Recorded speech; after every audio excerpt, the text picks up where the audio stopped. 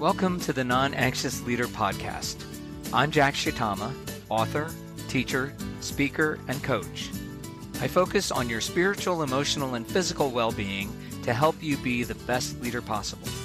Each episode explores research and practical tips so you can be a non-anxious presence personally and professionally. And now, here's the show.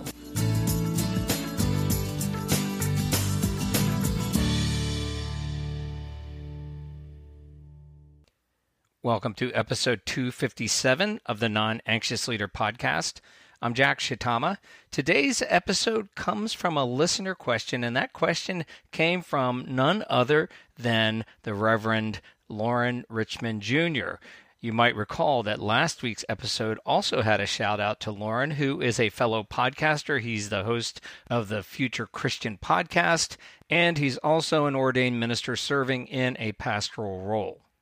His question is related to process versus content in organizational culture. He writes, there continue to be stories about progressive organizations having toxic/dysfunctional cultures. Some non-church examples that come to mind are The Ellen Show and also Jimmy Fallon's Tonight Show. Both of these leaders and organizations would promote and hold progressive values, yet these values did not stop bad cultures from happening. Is this another example of process versus content? And if so, what are good processes that healthy organizations might follow? Meaning, an organization might have values such as inclusion and diversity, but if these values are not practiced or processed, they don't much matter. Loren closes by writing, I'm also thinking that societally we need to promote healthy process versus people agreeing with our values. I'm going to jump right into this, but I want to remind you that the reason I'm doing this is because Loren emailed me at jack@christian-leaders.com. So if you have an idea for a future episode or you have a question about a previous episode, please connect with me via email. The existence of toxic organizational cultures are present across whatever spectrum you want to observe. While Loren mentions two presumably progressive cultures, we have certainly seen allegations of the same at Fox News and varying types of corporate cultures, even my own football team, the Washington Commanders, under its previous owner. The phrase, culture eats strategy for breakfast, is often attributed to Peter Drucker, a renowned management consultant and author. However, there isn't a definitive citation linking the quote directly to him.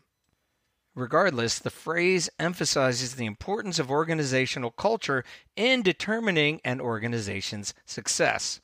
Even the best strategies can fail if they are not supported by a strong and positive culture. In family systems terms, culture is process and strategy is content. And although culture is most influenced by the person at the top, it's also possible for self-differentiated leaders to positively influence a culture, even if they are not the head of the organization. Of course, when the actual leader of the organization is highly toxic, this makes it less likely that anybody else can influence the culture through differentiation. On the other hand, when a non-anxious leader enters a toxic culture as the head leader, as the senior pastor or the CEO or the executive director, they can absolutely turn things around. It will take time, but their position at the top makes it possible. According to an article by Donald and Charles Shull in the MIT Sloan Management Review, the two most important factors that predict a toxic culture are leadership and social norms. To me, this is no surprise. Senior leaders set the tone for what is considered acceptable behavior, both through their words and their actions. It is the lack of integrity that often supports toxic cultures. Leaders may espouse certain values, but their actions contradict what they say. It's what we do as leaders that speaks volumes, and this is what creates social norms. The norms create surrounding togetherness pressure, and in healthy culture, those pressures can be good. In toxic cultures, they're the opposite. When a leader enters a toxic culture, whether it's a congregation or organization, they can change things, but they need to focus on the right things. My wife and I met in college at General Motors Institute in Flint, Michigan. At the time, all 1,000 engineering and management students, including my wife-to-be and myself, were all co-ops at General Motors. It's now Kettering University and has a variety of co-op relationships across the corporate world. One thing that was part of our experience at GM was an intense and rather toxic culture. There was harassment of all kinds, and people routinely worked 30-plus years, retired, and then died of a heart attack or other fatal disease. The one thing about working there was that the pay and benefits were really good. We called them the golden handcuffs. Once you got into the system, even though you might hate to work there, the financial benefits kept you there. Fortunately, my wife and I left right after graduation from college to start a solar business in Florida in the early 1980s.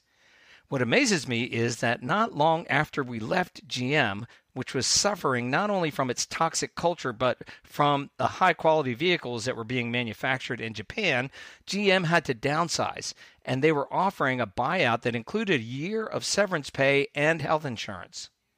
The point of these buyouts was to get older employees who are more costly to carry and nearing retirement to leave early. But I also knew many young employees who were begging for a buyout. We had one friend who was persistent and at age 23 was able to escape the golden handcuffs with a year of salary and health care. To me, this was clear evidence of the toxic culture at GM. In 2014, Mary Barra, a GMI graduate, became the first female CEO of GM, or any big automaker for that matter. She is credited with changing the company's culture through transparency and accountability. She inherited a crisis where GM had concealed defective ignition switches that resulted in over 100 deaths. Barra publicly took responsibility for the defect, then created a team that met daily to address the crisis. They defined guiding principles based on GM's values, created a customer-centric focus, and emphasized transparency. Of course, these things are easy to say and hard to do. Actions speak louder than words. Barra created a victims' compensation fund that had few limits. To avoid future crises and to improve both culture and execution, employees were encouraged to report issues and were rewarded for doing so. She also worked to expand diversity in GM's leadership team. I was surprised to read that in a 2018 global report on gender equity, GM was one of only 2 global businesses to have pay equality at all levels of the company and no overall gender gap. This is stunning to me that a behemoth, old-school manufacturing company could do this, but culture eats strategy for breakfast. Whether you are leading an already healthy organization or you are trying to facilitate the transformation of a toxic one, the question is, what are the things that you can do that will make a difference? In his book, The Speed of Trust, Stephen M. R. Covey writes, quote, "Trust is the one thing that changes everything. The lack of it can bring down governments, cripple businesses, and in my words, churches, and destroy relationships. Conversely, when cultivated, it has the potential to bring unparalleled effectiveness." End quote. Covey says that trust is the key leadership competency in the new global economy. High-trust organizations are able to move quickly and adapt rapidly. Conversely, low-trust organizations get stuck. When people are more concerned about covering their rears, whether they will be punished or that people will react badly to their ideas, they tend not to bring their whole selves to the situation. They tend not to be a non-anxious presence, and they tend not to self-differentiate. I believe there are 5 things you can do as a leader to facilitate a high-trust organization and consequently a healthy culture. First, focus on the mission. This is the self-definition component of self-differentiation. It doesn't take long for people to figure out whose best interests you are promoting. If you are focused on the mission, you put the organization first. If not, you are more interested in what you get out of it. When you are truly trying to discern where God is leading for the organization and for yourself as a leader, you will help create a culture where others will do the same. Second, be trustworthy. Do what you say you are going to do. Under-promise and over-deliver. People will trust you when they know that they can believe what you say. This is integrity. It's when your actions are aligned with not only your goals and values, but with your promises. Third, focus on relationships. This is the emotional connection component of self-differentiation. Show that you care about people. I believe this is where toxic cultures go off the rails. They are more concerned about results and/or the interests of a privileged few. This results in people being exploited or even abused. A key way to do this is to extend trust to others. This may seem counterintuitive because we're taught to believe that people must earn our trust. However, if we don't trust others because of the fear of being burned, they are less likely to trust us. When you show you care about others and extend your trust to them, they are more likely to be people who foster a culture of trust. As a pastor and a young parent, I often felt the surrounding togetherness pressure to be at every church meeting and every church function. But I also believed it was important to be at my children's important functions. It took me a while to build up the courage, but I got to the point where I could routinely say that I was not going to attend a meeting because my child had a game, concert, or other important activity. What I found was that even though this was different than the norms and values for a pastor to be present at everything, people actually respected me because I was doing what they would do for their own family. Genuine care and concern for others helps create a culture where people willingly give their best efforts. When you combine this with a focus on the mission, you hold others accountable to doing their best, but not putting in a certain number of hours or being present in certain ways or following certain rules. In his book, The Infinite Game, Simon Sinek wrote, quote, "In weak cultures, people find safety in the rules. This is why we get bureaucrats. They believe a strict adherence to the rules provides them with job security.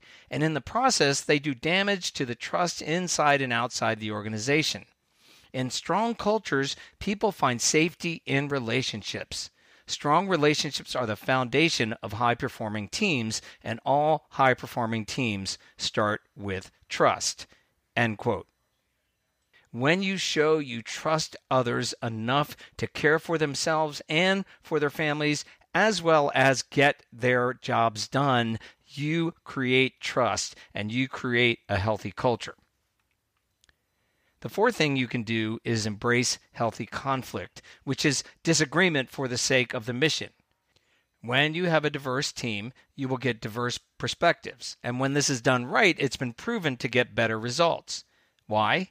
Because people don't take things personally, and they're willing to work through their different perspectives to get to the best possible outcome. It doesn't mean that you'll always be right as a team, but it gives you a better chance than when people are being adaptive. That is, they're not willing to speak up, or they're being reactive. That is, they take disagreement personally and get defensive or aggressive. One of my proudest moments as a camper retreat leader was during a staff meeting where I was the executive director and I raised the idea of doing a new type of summer program. Someone had suggested to me that we do a program for Boy Scouts where they could earn badges during the week. I thought it was a great idea, but the idea doesn't matter actually because this is about the process and not the content. The idea could have been anything. After I shared the idea, excitedly, the staff literally went around the room and each expressed why they thought it was a bad idea. All but one spoke up who also happened to be a member of our senior staff. I looked at them and said, "You're not saying anything." They smiled and said, "There's no need to." I'm proud of this because people felt comfortable with telling me my idea was dumb. It probably was. And the important thing here is that non-anxious leaders say what they believe while giving others the freedom to disagree. In this case, I was excited about an idea, but people were able to say honestly that they didn't think it was a good idea, and rightly so. Finally, the fifth and maybe most important thing you can do as a leader to help create a healthy culture is to take responsibility for self, and that means owning up to your mistakes. In another situation at the camp, we were faced with having to replace the flooring in the camp dining hall. Again, it's not content, but process, but I'm giving you the content just to make the story more interesting. One of the ideas that came up was to actually put replaceable carpet tiles in the dining hall instead of conventional tile. Everybody thought it was a bad idea, but I thought it was worth exploring, even to the point of visiting another camp that had had carpet tiles for 10 years. In the end, nobody was convinced except me that carpet tiles were the right answer. But in this case, after quite a bit of prayer and consideration, I made the decision that that's what we were going to do and announced it at a staff meeting. One of our staff members wasn't at this meeting, and I had neglected to mention anything to them either before or after the staff meeting. The following week at our staff meeting, we were discussing carpet tiles in the camp dining hall, and this person was taken by surprise. They got very reactive and upset, and I believe rightfully so. I was able to self-regulate and pause in that moment and think about what was really going on, and I realized that I had been wrong in not informing this person personally. And so I owned it. I apologized right there and said it was my mistake and that I'll try to do better the next time, but that the decision still stands. It's about process, not content. Facilitating a healthy culture is about hundreds, if not thousands, of similar incidents where the leader can function as a non-anxious presence. When you are committed to your goals and values and they are aligned with the mission of the organization, and you show others that you care, you are leading with self-differentiation. When you build trust, giving others the freedom to disagree while at the same time taking responsibilities for your mistakes, you encourage others to do the same. I believe when you do these things, when you function as a non-anxious presence, you facilitate a healthy culture. Getting to Lauren's thought about whether you can do this in the broader culture is another question. It's certainly worth trying, but I do know that you can do it within the organization that you lead. That's it for episode 257, a little bit longer this time, but again, something I hope you found useful and helpful. And if you did, please share this with somebody else who might also benefit. And don't forget to connect with me at thenonanxiousleader.com or email me at jack@christian-leaders.com. Until next time, thanks and goodbye. Thank you for listening. If you found this episode helpful, there are two things you can do to help others find this podcast. First, tap the subscribe button on your podcast app. And second, leave a review. I appreciate your help. Finally, you can find more resources as well as subscribe to my blog at thenonanxiousleader.com. Now, go be yourself.